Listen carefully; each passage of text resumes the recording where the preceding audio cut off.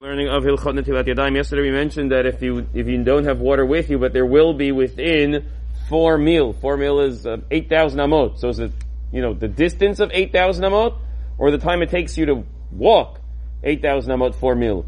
So it depends. Are you walking? Are you driving? Are you in the plane? Meaning if you're driving, it can take you 2.5 minutes.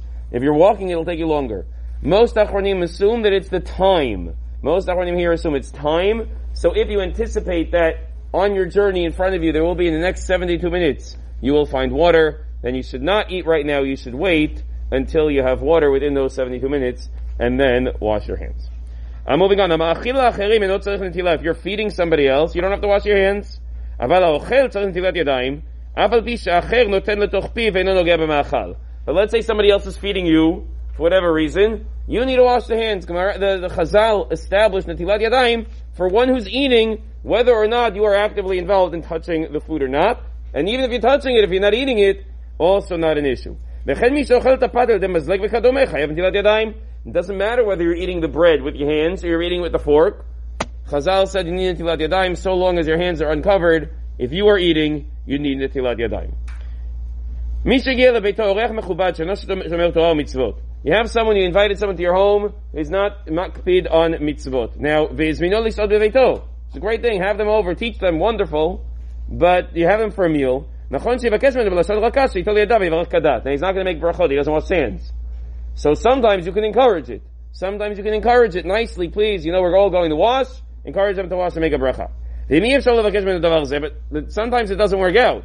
Sometimes it's like, your boss, it's something, it's uncomfortable. Also, or that they're not going to listen. Let's say this person is ma'arich, he has a lot of respect for Limud Torah, you're inviting him over, he's a supporter of the shul, he's a supporter of the Beit Midrash, he's supporting Torah, meaning there's a good reason to have him. And if you don't give him to eat because he's not going to make a bracha, you're pushing him farther and farther away. So now he's going to dislike Torah even more than when you started it. So you're allowed to give him food and drink, even if he's not going to make a bracha or wash his hands. And if it's possible, so sometimes in your home this is easier than elsewhere, you tell